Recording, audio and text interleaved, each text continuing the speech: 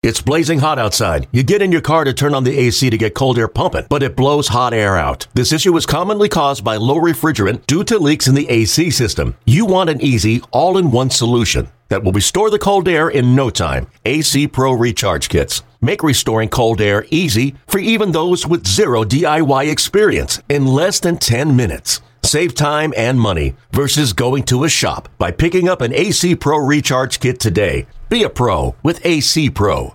Another day is here, and you're ready for it. What to wear? Check. Breakfast, lunch, and dinner? Check. Planning for what's next and how to save for it? That's where Bank of America can help. For your financial to-dos, Bank of America has experts ready to help get you closer to your goals. Get started at one of our local financial centers or 24/7 in our mobile banking app. Find a location near you at bankofamerica.com/talktous. What would you like the power to do? Mobile banking requires downloading the app and is only available for select devices. Message and data rates may apply. Bank of America N.A., member FDIC. Welcome to the Brett Boone Podcast. Explore the mind of MLB All-Star, Silver Slugger, and Gold Glove winner, Brett Boone, as he sits down with his friends from the world of professional sports. Now up to bat, Brett Boone. Matter of fact, who are some of your favorite guys during your time in the big leagues that you just sit around and you love to watch them hit? Could be BP, could be the game. Yeah, so when I first started in the big leagues, your dad was, my coach, my manager. But I always loved watching some of the veterans, the Gary Gaettis, the Greg Gagneys, Wally Joyners. I watched him play. He was a teammate of your dad's in Anaheim. And then when I came over to Oakland, getting to play with the Eric Chavez's, the Jack Cuss, I always was drawn to the power guys. And then when I came to Seattle, I know you played a lot longer than I did, but I was teammates with Junior and Ichiro and Beltre, and getting to play with those three Hall of Famers, getting to watch them swing. Gosh, it was incredible. You talked about if you can pick and choose. I mean, if I had Ichiro's hand-eye coordination and ability to barrel up balls, if I had Beltre's just tenacity and ability to fight through injuries to play. I mean, I saw Beltre take a ground ball in between the legs. He ruptured a testicle, and he was out there wiping away tears at third base and said, "You ain't going to take me off the field." That guy, when he goes in the Hall of Fame, we'll probably both be there, but he was just so mentally tough and physically just an incredible ball player. And then Griffey Jr., the kid, to see that pretty left-handed swing. I'll tell you a funny story, Booney, because I think you'll appreciate this. You were a lot like me. You were pretty diligent about your preparation to get ready for a game. And then, when you go out and hit 38 or 40 homers and you drive in 130 runs, people think, oh, it's just because you work hard and you get in the gym and you're in the cage a lot. No, it's preparation. It's preparation. I'll never forget when I was with Seattle. It's opening day. We're flying to Minnesota. And our hitting coach is walking down the center aisle of our charter jet. And he's got this big binder. And he's walking by and talking to Russell Branyan.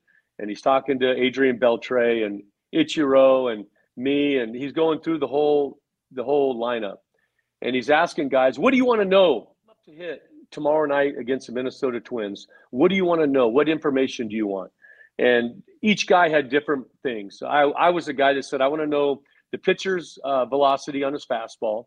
I want to know percentages of his pitches, what percentage he throws fastball, slider, what percentage he throws changeup, or whatever his third or fourth pitch is, and then where he likes to traditionally throw the ball. Is he outside guy? Is he inside? Is he up? And I would just kind of go with that. But he got to Junior. So Junior, when we played with him, he always sat on row 24. 24A was his seat. He's the kid. And I was always, sitting next to him on 24D. And I hear this, Booney, it's the most incredible thing I've ever heard in my life. Alan Cockrell was our hitting coach. I remember Alan. Ace, you remember Alan, Ace? Well, Ace, you want to know what I want when I hit? Well, I figure this, Ace. Every pitcher is going to have a fastball. He might cut it. He might sink it. He might throw a four-seamer. Every pitcher is going to have a breaking ball. Might be a curveball, might be a slider, might be a sweeper, and every pitcher is going to have a changeup. Might be a fork ball, might be the Trevor Hoffman ball, might be a circle change, might be a split.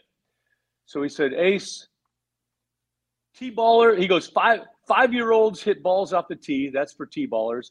Little girls play softball, underhand toss. And he says, so what do I need?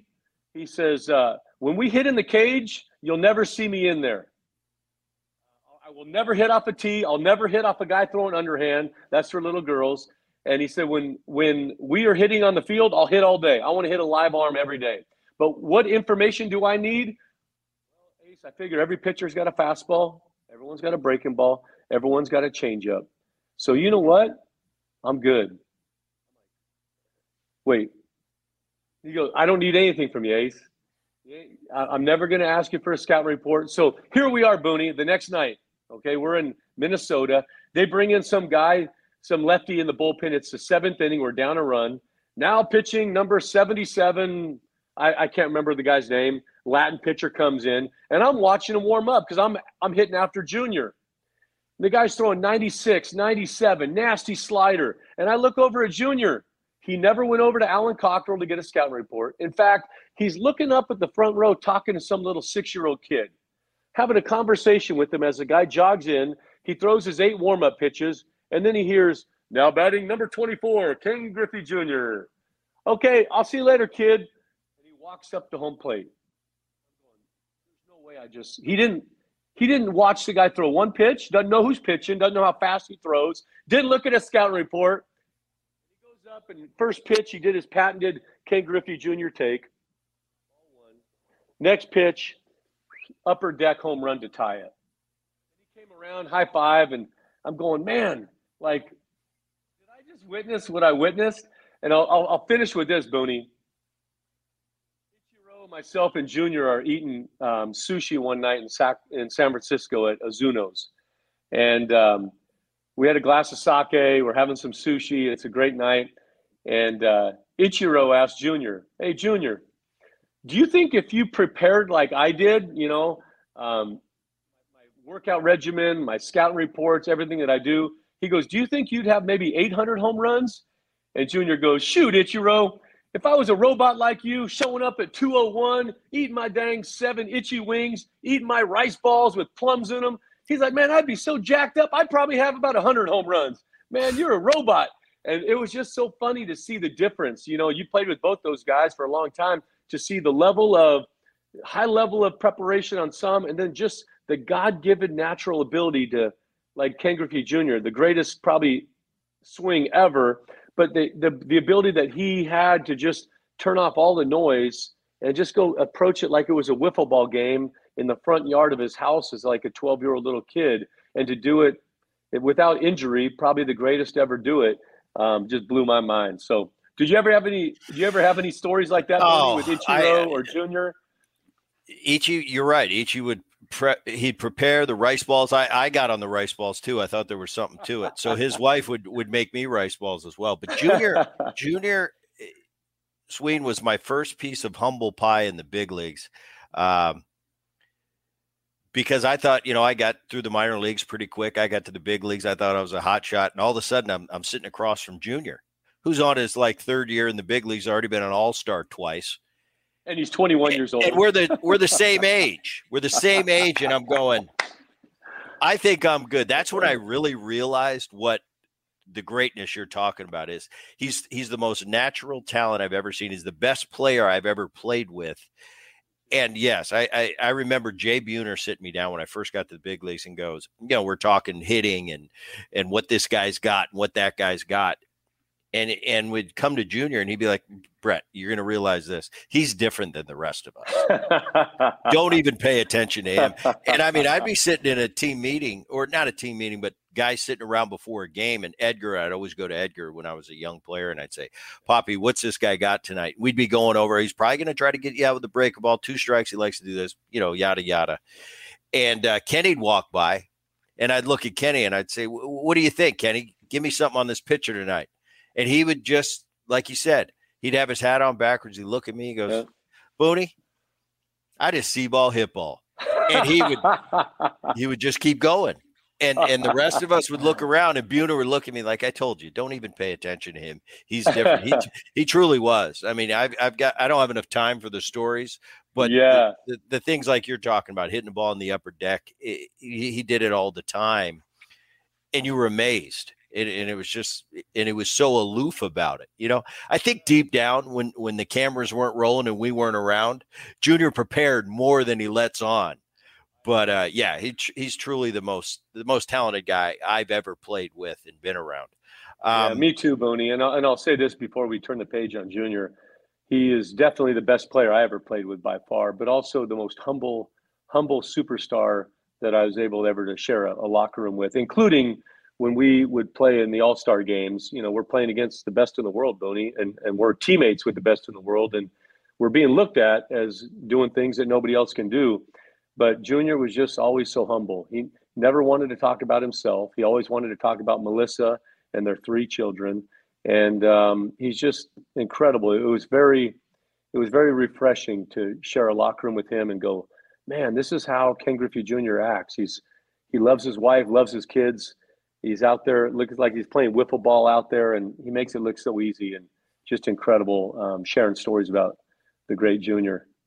Yeah, he is. He was like the weird part about Junior is we all have father figures and guys that pass down information and knowledge from experience. And it's usually somebody older in our life.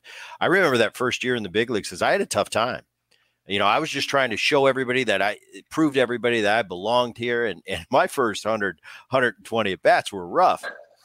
And Kenny sitting there, you know, like I said, same age, we're peers. Yeah. But it seemed like he was a 10-year veteran, you know, and I remember on the side when nobody was looking, he'd pull me aside and have those fatherly talks. But I used to I'd look at myself like, this guy's the same age as me and he's talking to me like he's my dad, but he had that much more experience and he was that much more ahead of us from a baseball IQ standpoint at the same age. So it was incredible. I have some cool stuff from early on in my career. Sween, known as one of the nicest guys in the game. Currently, you're a special advisor for the Kansas City Royals, correct? Yes, sir. And I wanted to touch on this real quick. In this world today, and it's different, you know, iPhones, everything's on camera. You gotta mind your P's and Q's. We've all been absolutely scolded verbally in a visiting stadium. You know, a lot of we've got to let it roll off our back for the most part. You know, guys yelling at you. You know, you kind of take it for what it is. This is a job. This comes with the territory. But as a special advisor, what advice do you give to the young kids today? How to handle that? Because it is a different media. You can't go anywhere without somebody recording, especially if you're a high profile player. Do you have any advice to these guys today? I saw a clip with Rendon recently. And by the way, when he reached up into the crowd in Oakland, I did the same thing in about 2002. Just wanted to scare the guys. You know, he's talking about my mom and maybe it was a rough night. And I did the same thing. It didn't get caught on camera. Yeah, but no cell phones back then. Right. Advice to the young players today on how to handle it, because it is, everybody wants a piece of you. Today's society, everybody's looking to maybe take something from you, to get a reaction from you as a player. What's your advice to the younger players today? So a couple of quick things, Booney. I know we're wrapping things up, but number one, never say anything about Sue Boone. That's Bob's beautiful wife of 50 plus. And they wouldn't name her as Sue. They just say your mom, and you can fill in the rest. So number one, never mess with Sue Boone. Number two, I was super blessed when I got done playing with the Royals, and I retired in 2011. They named an award, organizational award, named after me, which is given to the player that best represents the team on and off the field. So my role as an advisor is I meet with these guys and I share with them the importance of your legacy and not only representing the Kansas City Royals while you're playing from 7 o'clock to 10 o'clock or 1 o'clock to 4 o'clock on a day game, but it's when you leave this clubhouse and there's 50 kids waiting in the parking lot, your job's not done yet. When you wake up the next morning and you go to breakfast at First Watch in some little big league town or even a minor league town, maybe it's the Cracker Barrels or the Benihanas of the South, the Waffle House, that you're representing the Kansas City Royals at that time. If you go out and have a beverage after a game and you're hanging out with your teammates, you're still a Kansas City Royal. And to make sure that you represent the Royals on and off the field, because if you don't, despite how well you play the game, your opportunities will shrink and be limited. So that's the way I do it. And I walk alongside these guys, Boney. And yeah, it's just, it's my way to give back. And hopefully when these guys get to the big leagues, that they're prepared emotionally to when you do get booed at another stadium, that it's just like water off your back. I know, speaking probably for you, Booney, when you go into Yankee Stadium and they announce your name and you get booed, it feels good because you're like, oh man, they know that I'm here to play. It's like they're cheering you. They're cheering you. It's a compliment. The hard part, I don't know. I don't think you ever got booed at home. I had a sports talk radio show host in Kansas City that made it his daily goal to just crucify me. I never listened to the garbage, but some of his cronies that would listen to him would come out and boo you. When you're booed at home, it hurts. But to have the humility to not respond to that, that's what separates the good men from the great. So just try. I guess my goal was always to be rooted in humility. And the thing is, if they are booing me at home, I can always say they're booning me. That was my fallback. Hey, Brett, they're booing you. They're saying boon. Always. Boon. They're always saying boon. A lot of people probably don't know this, Mike, about our families. And we've got a weird way we're intertwined. Let me set this up for the people out there listening to the Boone podcast.